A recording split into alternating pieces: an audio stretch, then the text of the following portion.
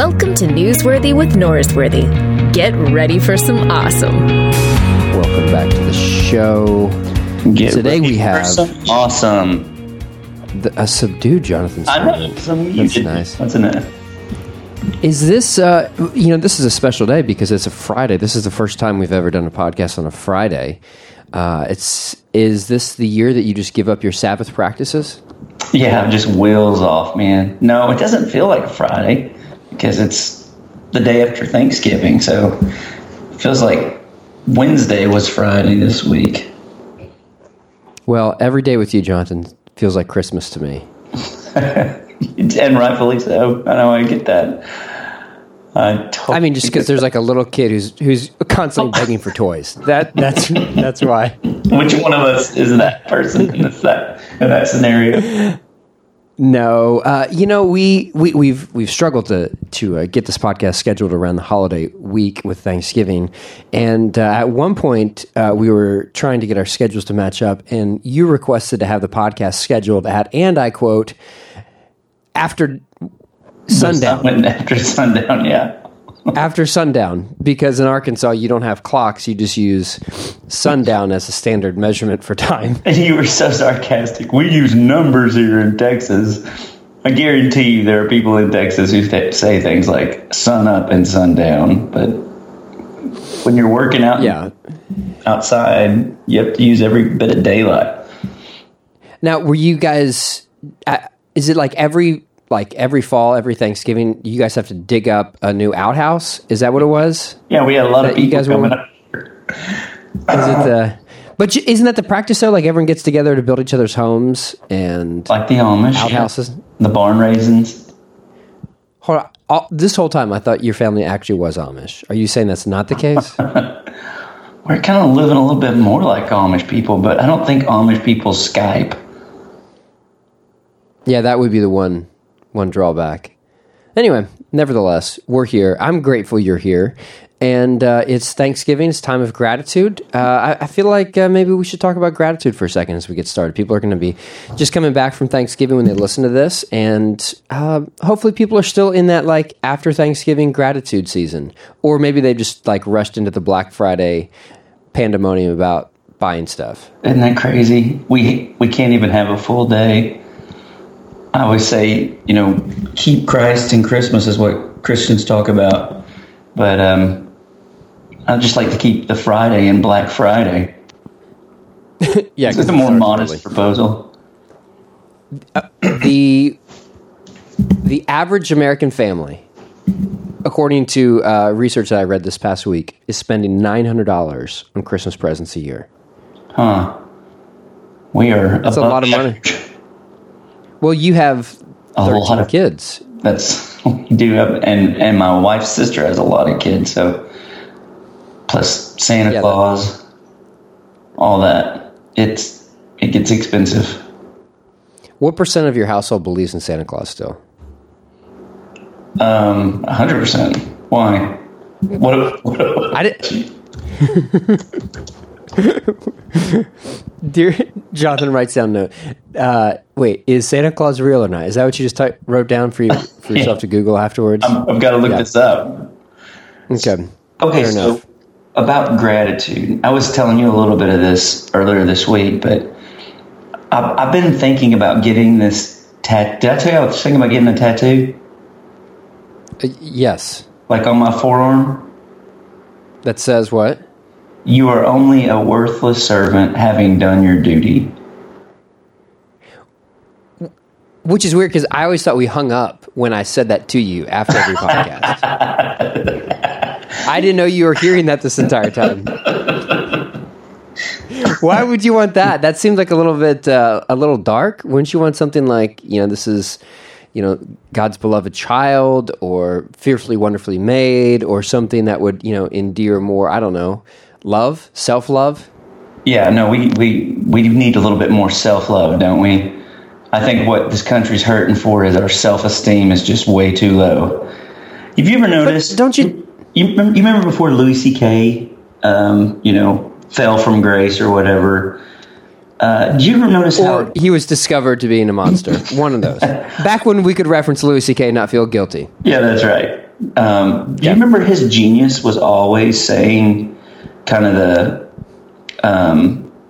it was making the negative move so that you would feel joy. Like, do you realize how lucky you are? Remember his everything's amazing and nobody's happy whole spiel on Conan? Okay, so I going through the Gospel of Luke, and there was always that passage that really, really bothered me.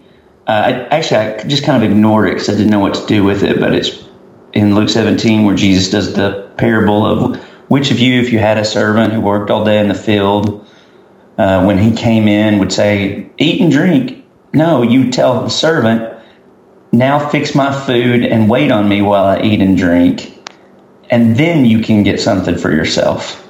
And then he says, so also you're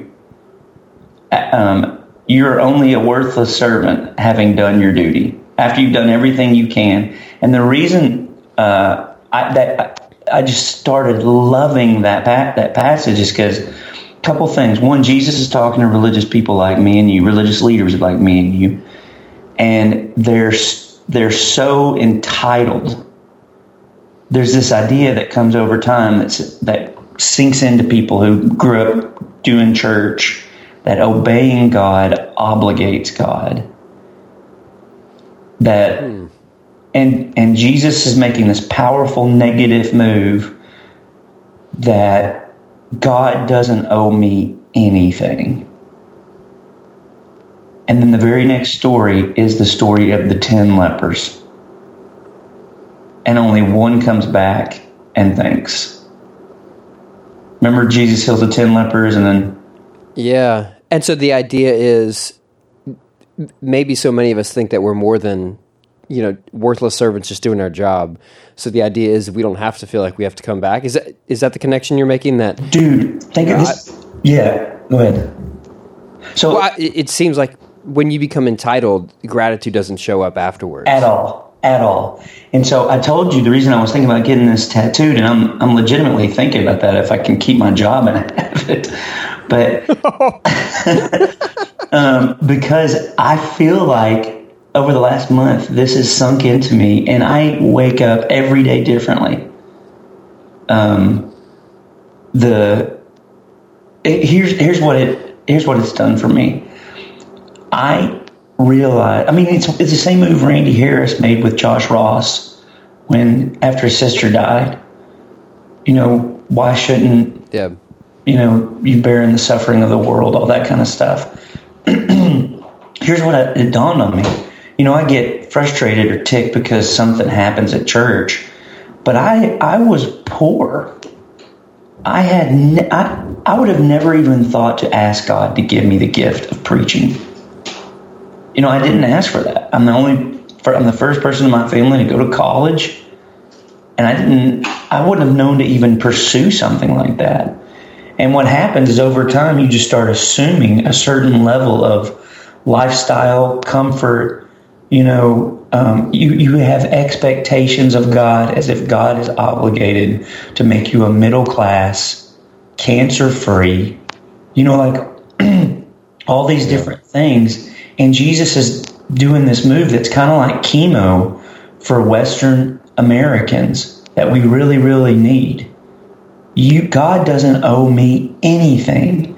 And therefore, every morning you wake up and you're like, can you believe I've got this life? Do you know what I'm saying? And I mean that sincerely. Yeah. No, I get it. Because we seem to migrate towards what we're used to as like the standard. Mm-hmm. Like for example, like the standard. Okay, you're middle class and you have no cancer, and so that's just what you feel like you deserve. And every day to kind of recalibrate what is truly deserved of you makes everything else on top of that become an act of grace. That's it. And I think that's what Jesus is doing there, because these 9 Jewish guys who get their lives back given to them, they don't even come back and say thank you. Yeah. Do you see the point? No. I feel like it was last summer, a year and a half ago, when we had those 2 days when we were in Geld Children's and we thought Audrey was going to have leukemia. Right. And then we find out on the other side, she doesn't have it. We're coming home and everything is just, oh, this is amazing. This is so great. And it seemed like you would never go back to the way you were before that. But eventually, it just becomes normal again that all three of your kids don't have cancer. That's right. It goes back to being, this is what I'm used to, and therefore I don't wake up every day with, oh my goodness, this is a gift that no one's sick. Now, there are a lot of things that kind of, I work to not do that, but yeah, I completely see where you're going with this. And this is the breath prayer, the Jesus prayer, Lord Jesus, have mercy on me, a sinner. That idea of adding in, I am a sinner, that my standing before God isn't merited. That's right. My standing in the world is not merited. All right, this doesn't sound as bad as I initially thought it was going to be. Your tattoo. Yeah, I love it. And outside of having to explain it over and over again to everybody, I just love it personally. For me, I've thought for a long time it would have to be something that was super meaningful to put on my body for the rest of my life. And I think this is one of those things. Even the stuff that's sad, like you were talking about Audrey with cancer. My dad has Parkinson's. It is in the diminishing part of his life. But it's sad because he's a good dad. And if you start with, why is my dad dying, then you're missing even joy in those moments. Yeah. Wow. Yeah, that's good. Yeah. Well, if you do get the tattoo, you could put quotations around it and then write Jesus. Yeah, I would. So that we're both saying that to you. Yeah, that's exactly what I had in mind. Jesus, Gospel of Luke, because that's where it's said. So in some ways, when you see that, you remember I said that about you as well. Yeah, that's good. I like that. No, so the gratitude practice is something to reset you every day to what your actual expectations are supposed to be. That's right. This is it, and it's not going to always be 100% of what you want your life to be. It's not going to always be 100% of your picture of what you think you deserve, but it's reality. That's good. I like it. You want to get matching tattoos? No, not at all. My body's a temple, and I don't know any religious building that ever has like artwork covering it. So, yeah, no, that's true. We grew up in churches of Christ. Yeah, and just the plain old Sistine buildings Chapels, from Oklahoma. Yeah. No, Sistine Chapel's not an option for me, or as you would call it, the 16th Chapel it's not an option either. Yeah, good for you. Good for you. Segue. So I did a monologue this past month, and I talked about the 90%, the idea of that every one of us has made decisions that lowered our ability to experience the life God intends for us and to be content with that. And so it's kind of that same idea of you have to level set what your reality is, and sometimes your reality is worse because of what you've done, and that sometimes means like that has happened for each and every one of us. Our reality today is it's not all God intended it to be because the way that I have used my agency or just the agency of those around me that's influenced it. And as I did that monologue, I knew there's something missing at the end, and I'm still trying to figure out what it is. And since I was working on that, one of the things that came to my mind was a story of something that I think you and I found out about this incident when I think we were in Greece together like 2 years ago. That's right. Yeah. And you get this terrible call about a terrible thing that's happened to one of my best friends. Yeah. We were in Greece, and this guy that I grew up with, really good guy. He was homeschooled. He played on the same basketball team as me. Just a super good guy. Like a lot of people in Arkansas that I ran with, did not have any kind of upward mobility. Didn't go to college. Fell into the wrong crowd. And started using meth. And the week that we were in Greece, the reason I got a phone call was because he had his two kids in the truck with him, and he went to a meth party. He was just stopping by, but wound up getting high and the kids and him rolled their truck into a pond, and they drowned, and he got out. And so at preacher camp last month, the fallout from that had just happened. I mean, it's just heartbreaking. It's one of the reasons I'm real big on like evangelism and especially in Arkansas, I see these kind of stories all the time. And anyway, he goes to jail. Obviously, the district attorney, towards the end of the trial, offers him a plea deal of like 5 years. And since he's already been in jail for a year, after like everything's said and done, he'd only have like another 9 months to a year in prison. And my friend John says, I don't think you understand. My kids' lives mattered. They demand justice. So I don't want a plea bargain. Throw the book at me. And I could not be more prouder for him for that. I mean, what he did the only redeemable thing he could in that moment. So he got 60 years in prison, and feels like he's a chaplain in a jail. He feels called to jail ministry. And when I told that story in a sermon at Pleasant Valley, last month, this guy comes up to me and says my friend's name. He says, "Were you talking about him?" And I said, "Yeah." And he goes, "Dude, that guy changed my life in jail." So the guy comes up to you who was in jail with this guy. Mm-hmm. Wow. And he said he's on fire for the Lord. And, you know, Donald Miller has that great line when he says, whenever we screw up our lives, God steps back and says, okay, let's start there. And I think, to your point, I mean, in ministry and in the mirror, there's plenty of things that we've done or we've seen people do that you just can't take back. The shrapnel of our own decisions just, are irreversible, but not irredeemable, right? Yeah. I've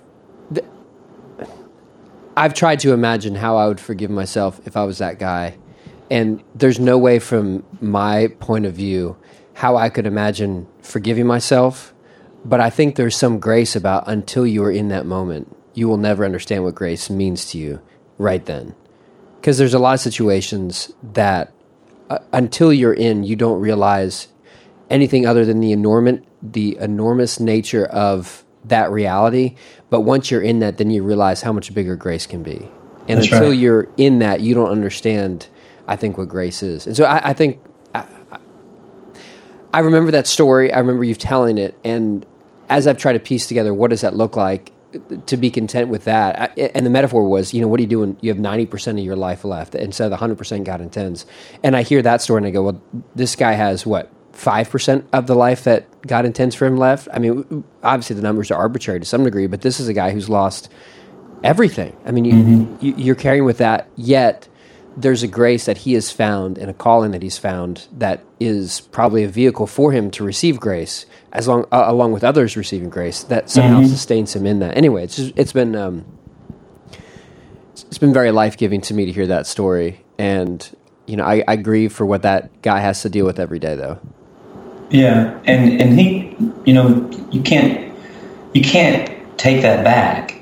But on the flip side, I was thinking about this when I heard your podcast about some people that names come to mind of people who had affairs, and then they went down that mindset of I'll never get back the trust of my spouse. And they couldn't shake that. They couldn't receive grace and start again. And so they wound up doing it again. Do you know what I mean? Yeah. So their 90% became 80, became 70, became, Yeah, it's that shame cycle that usually works Right. with addiction. And it's not just addiction, but it's, I feel so bad. Nothing's going to make this feel better. I feel terrible about myself. So the only thing I think I can turn to is the very thing that caused the shame in the first place. Yeah. It keeps going on and on and on. Yeah. And so I think that's the power of grace in those moments to say, no, there's another voice, and life might keep a record of wrong, but love speaks a different word. So yeah, Hey, I really like that line. I thought when you said that, I am going to use that in a sermon. It almost offset your couldn't get his leg in the coffee. That was awesome. Yeah, I had someone text me like that the Monday morning it went live, and I had posted a while before, and I was like, what in the world are you texting me about? Like, I have no idea what this is supposed to, and then I realized, oh yeah, this is, I did that. So cool. Glad. Thanks for bringing that up. Funny. Okay. Dumpster fire.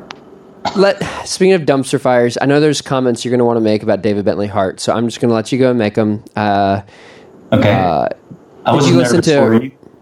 You were nervous for me? Yeah, because David Bentley Hart suffers no fools, and No,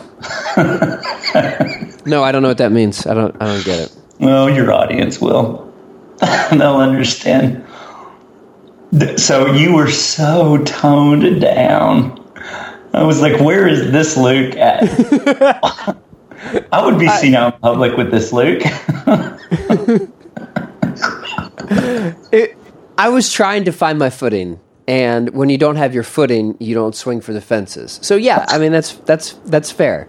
Dude, I told you this on the phone, but I would pay $1,000 for anyone when he was going through the list of those like Eastern Orthodox fathers. Because you're just So yeah, Isaac that guy. and then like all these people that neither one of us have ever heard of. I would have paid $1,000 for somebody to say, Luke, could you tell us just one thing at all about any of those people that he's referring to? And she just, no, I'm tracking with you. Yeah, I completely agree. Yeah, if you want to talk about Chris Davis and his hitless streak in professional baseball, of course I can do that. But when it comes to these patristic leaders of the church, yeah, no, I'm out. Yeah. Were you asking if I listened to your dad and Randy take on that? I mean, honestly, a lot of people have listened to that, and kind of the feedback I'm getting is that Randy did like a D- job on his performance on that podcast. D-. So Yeah. I don't know if we even need to talk about it because, like I said, it's it was what it was. Yeah, no, I get you grading Randy. Apparently that still stung. I think Randy's the right person to ask about that. Like, I actually called him a couple of weeks ago to ask him about All Shall Be Saved because I haven't read it yet. And we talked about him making the strong case for universalism instead of he's not doing the Rob Bell. Look, this is something some Christians have believed in since the beginning. He's doing this is what all Christians should believe in, and those who are on the outside they're the ones that are suspect. Yeah. Yeah, no, he's making a substantially stronger attack, whereas, Rob was, as he said, like throwing stuff against the wall to see if anything stuck. Hart is like trying to throw everyone against the wall who disagrees with him. Dude, I part of what makes me like David Bentley Hart, well, one is, The Christians Make the Best Atheist was based on his book, Atheist Delusions. Like that whole... Was it? Yeah, that whole thing that Christians used to get baptized at midnight naked, and they would turn and face the west and spit, and then they would turn and face... That was all David Bentley Hart. That's right. I remember referencing that, but yeah. So that book is phenomenal. So I've always liked David Bentley Hart, although I can't understand a lot, like, 30% of what he's saying because he's very dense. But I did find... Here's my hot take on All Shall Be Saved without having read it or anything. This is going to Yeah, well, my hot take is, oh, good, another white middle-class man telling us about how God's justice works. You know, like Richard Mao, the former president of Fuller, he wrote in one of his books something about how him and all his white preacher friends didn't like preaching about hell, but then they started hanging out with minority preachers and found out that they preached about it on a much more regular basis.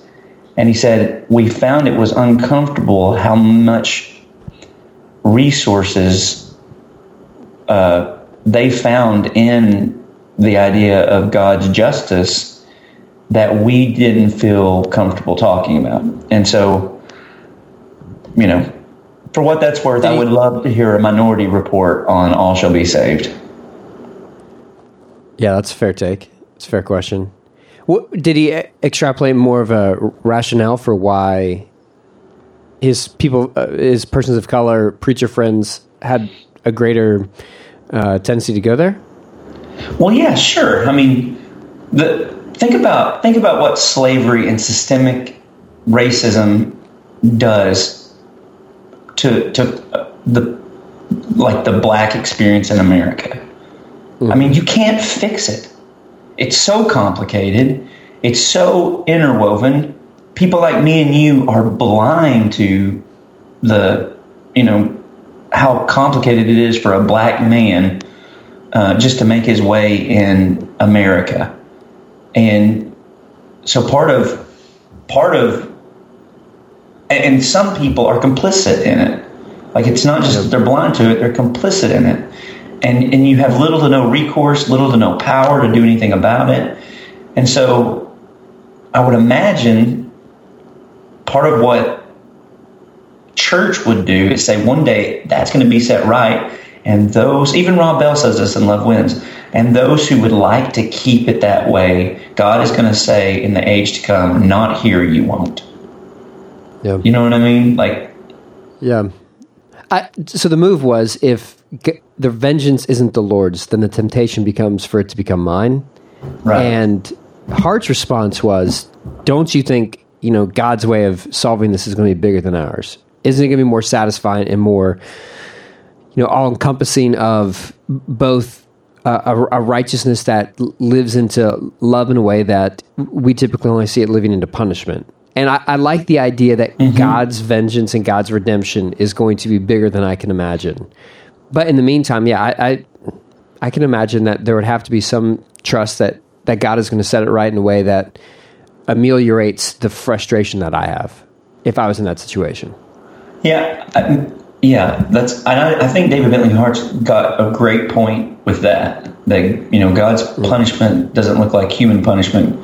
And the way that we often talk about hell makes God into a monster. I still find C.S. Lewis's Great Divorce compelling, even though I know Luke, here's what I would, if I was intelligent enough to stand up to David Bentley Hart, not to argue with him, but just to push back, his idea of perfect knowledge, perfect, your freedom expands or whatever. There is a part of me that, after spending my life around a lot of religious people, and some of them filled with joy and the fruits of the Spirit, and some of them filled with self-righteous bitterness and pride, there is a part of me that thinks, I don't think if you exposed some of the people who are like that to the living God, they would want anything to do with him. Does that make sense? Tell me more about that. And this is C.S. Lewis's point in The Great Divorce, that people who are in hell aren't the murderers and liars and cheaters. They're the ones who want to stand on their own merit and righteousness. They're the people who, I don't need, I don't want to be around those people. I don't want to be around people who don't deserve it. I only want what I, and N.T. Wright, when he talks about hell, just talks about how there's a trajectory of our lives that we are on, and then one day we will stand before the living God. And the question is, will we want to be in his presence forever? Okay, so here's a real practical question about hell. Because Randy goes to power, and a lot of people have a lot invested in hell because it's power. But what do you tell Hitler to stop him from doing the Holocaust? Hitler, it's a bad idea. I wouldn't go to Hitler like, what is God going to do with Hitler now? I would want to know what a preacher tells Hitler then. Hey, Hitler, it's a bad idea, but, eventually... Yeah, if you use that, Hitler, you're not living into God's best for you. That's not going to be that compelling. Right. I think, hey, Hitler, you're at 0%, buddy. The Grand Dragon of the Ku Klux Klan right now. Yeah. And so the idea that there is hell to pay for this should prevent you from doing something that brings more hell to this earth, on earth as it is in hell, right? So that's the move? Oh, that's what I'm asking. Yeah. It sure is. The fear of eternal torment is a pretty strong motivator. Yeah. But I would assume most would say, well, I just don't believe in it, and do whatever they want. I mean, because you would assume that, Hitler was theoretically around some of the most sophisticated theologians of his day. And it wasn't as if they were universalists, or as if they didn't have that at their disposal to use. But I think it obviously didn't influence him. But this goes back to Hart's point that how much of a free agent was Hitler to make the decisions he wanted? Because I think he had all the intellectual, possibilities of what the afterlife could be given to him at some point. You can't imagine he didn't know that living in Germany at the time. Sure, yeah. It was a pretty secular time. It had been, that's a Bultmann and all those people who had kind of demythologized Christianity. So, it was kind of like, but one of the points David Bentley Hart made that I really appreciated was and it was in that section, was look, we're all captive to sin. And so it's deeper than just, Hitler failed art school, so one thing led to another. Hey, I've used that before. Don't you dare take that away from me. We've got to be the artist within. Let that out. Or we become Hitler. Yeah. Yeah. But Lord knows what would happen if, your books didn't get published. How to Start a Riot. If that didn't happen, what would have happened? Literally dozens of people would have missed out. Clearance bins everywhere would be a little bit more empty. Oh, it's painful. Oh, it's yeah. So I do think David Bentley Hart has a good point, one that is often overlooked when Christians talk about hell, which is it's not just the actions that we all do; it's that we're all captive to sin. And I will tell you, listening to the podcast, there was part of me that my heart swelled, and I was like, I hope he's right. I would love, because that's really, really good news, that even the worst of us, God is going to get to bend their knee in celebration of King Jesus being Lord. And that's pretty good. I do like that. Let's pivot here. Talk about something else that, as a man of Arkansas, you would like. And that is Mr. Johnny Cash. J.R. Cash, as you might know him. When Beck sent you that copy of his book before it came out. Shut up. What? Oh, why, Luke? Why? Yeah, I assume it got lost in the mail. I think that's what. Oh, yeah, that's right. Because he's an elder at the church that let you go. The thing about Johnny Cash is... we were going to go to Johnny Cash's childhood home together, but he had to cancel that trip because he had other stuff going on. So me and my daughter went by ourselves. Oh, that's cool. What's weird is I was just talking to Shane Hughes, and he said he's going there with Beck. I don't know why, but Beck asked him to go. the year. Well, I hope. You know what? Actually, Shane should go because his former worship minister works right outside of where Johnny Cash grew up. Everybody in Arkansas has Johnny Cash stories.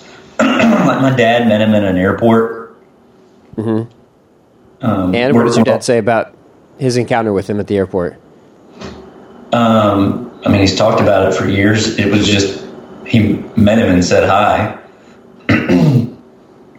And, that was kind of a big deal. Everybody in Arkansas has Clinton stories and Johnny Cash stories. We're very proud. I saw you in a picture with old President Clinton. That's right. Yeah. You want to do that Arkansas corner at the end, and I'll tell you about that? I mean, honestly, I feel like we should just jump right into it right now. All right. So the former chancellor at UALR, his name is Joel Anderson. UALR. Oh, yeah, University of Arkansas at Little Rock. It's like a commuter college that I don't know, like 10, 12,000 students go to. Anyway, he's actually this really big deal for racial reconciliation, has been for decades in Little Rock. So he's just a great dude. And me and him care about that together. So the Arkansas newspaper has its 200th anniversary, and he invites me to go with him. And Clinton's talking, and Clinton threw a ton of shade at Trump. Actually had a really great speech and had some funny lines about being an Arkansan and how there's some stories here that need to stay here. He said, "Look, guys, we're not a state at 20 million, so we know stuff about each other. Okay, let's just keep that in house, shall we?" That's my Clinton impression. That was pretty solid. Yeah. So, which is a nice way to say, hey, there's some shady stuff I've done in the past. Y'all don't go to the press, please. Yeah. Keep it off Facebook. Right. So after it was over, Joel said, "Hey, let's go," because he held me when I was a baby. So he said, "Let's go up and meet Bill, and you tell him that he held you when you were a baby." So we walk up, there's secret security and stuff there, but Clinton's in Little Rock. And so it's all these people and it's great hearing them talk to him. And they're not talking to him about politics. They're talking to him about, like, remember when? And, it's just, we miss you in the neighborhood, those kind of comments. It was cool seeing a former president not being treated primarily as a president. You know what I mean? Yeah. Anyway, so Joel Anderson walks up to him, and Bill goes, "Well, hey, Joel," because that dude never forgets a name, ever. Wow. I mean, he hadn't seen Joel Anderson in 20 years. And anyway, Joel said, "Hey, I want you to meet my preacher." So we talked about preaching for like 3 minutes. And what did he say about preaching? "Hey, I think you should use that story I told earlier."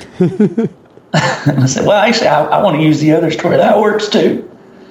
His daughter, I didn't know this till I was leaving, but his daughter, Chelsea, grew up going to the church that I preach at now. Because, like, her nanny was a member, and actually, anyway, there's a ton of Clinton stories at PV. Wow. But, yeah, it was cool. There you go. Send him an invite for the podcast. I'm sure we can come up with something for that. Yeah, I'm sure. Oh, goodness. Well, there we go. Well, I feel like we've got a lot covered. We've survived because you're at home. I'm at home without our herd of children running in, which we thought would happen at any moment. That's right, man. I hope you have a good Black Friday shopping experience, getting ready for Christmas. Yeah, no, I will not be doing any shopping, but I will be having something for the end of the year show. I've got an idea, Stormont. I think we should each pick out 3 highlights of a section of the podcast from the last year, and then we play them and we talk about them. So you've got to go back and listen to, or think about the 3 clips from the past year on the podcast, and then we'll do that like the end of the year wrap up that way. Okay. Sounds good. Okay. I like Good. it. All right. Well, then next month we've got on the podcast. What is his name? The guy who he's been on the podcast. Shia Alex. What is his name? What is his name? I feel like I should know this better. He's been on Rob's podcast a bunch. He did the Quadratus, like the 4 different stages of humanity that the Gospels represent. You have no idea who I'm talking about, do you? I don't. He's been on your podcast before? No, he's been on Rob's. I've never had him on the podcast. He's been on Rob's a bunch, and I've had a bunch of people say, hey, you need to have this guy on. Long story short, this is the first time Lynn Anderson called me up and said, hey, you need to have this guy on your podcast. Lynn Anderson is a Church of Christ icon. He was 2 preachers before you at Highland. Is that right? Such a great guy. Yeah, 2 preachers. Yeah. It was Lynn and Mike and me. Yeah.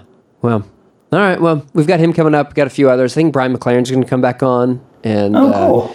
You know, I got reached out to by Louis Giglio's people. He's got like a Christmassy book or something. And I thought, okay, well, this could be interesting. Are you going to have Louis Giglio on? I mean, his people emailed me. I said, yeah, sure, let's talk about it. And so we're trying to find a date. But we'll see. I really like Louis Giglio. You should just own... You should... Yeah, I do. I really like him. Have you been to Passion conferences, right? Yeah, I went to one day, which was like the Mega Passion conference. And anyway, yeah, go ahead. Carry on with your story. No, I mean, he has a real passion for young adults and college students. And, our tradition's not super emotional or expressive. And so Passion and One Day really blessed me when I was in college, like helped me open up to some stuff. You should only ask him questions about growing up with Andy Stanley. What if you had a podcast? So what's Andy like? Tell me. I mean, but like, what did he like to eat? Where'd you guys go? What's his favorite hamburger?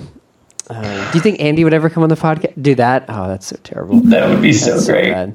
That's so you wrote a Christmas book. Does Andy like Christmas? What does Andy think about this book? Has he cast a vision for your life? What is Andy's win for you? Okay, there it is. You just wrote the podcast for me. Jonathan, it's been a pleasure. You're going to go call the pigs, hogs? What do you call them? The hogs. Yeah, we're calling the hogs. Going to the only Little Rock Razorback football game today to watch the hogs. There you go. So do your thing. Pretty excited about that. I can only imagine. All right, man. Happy Thanksgiving. You too, man. A servant. You've done your job and nothing more. Thank you. Thanks for checking out Newsworthy with Norsworthy. Make sure to subscribe to the podcast on iTunes. You are now adjourned.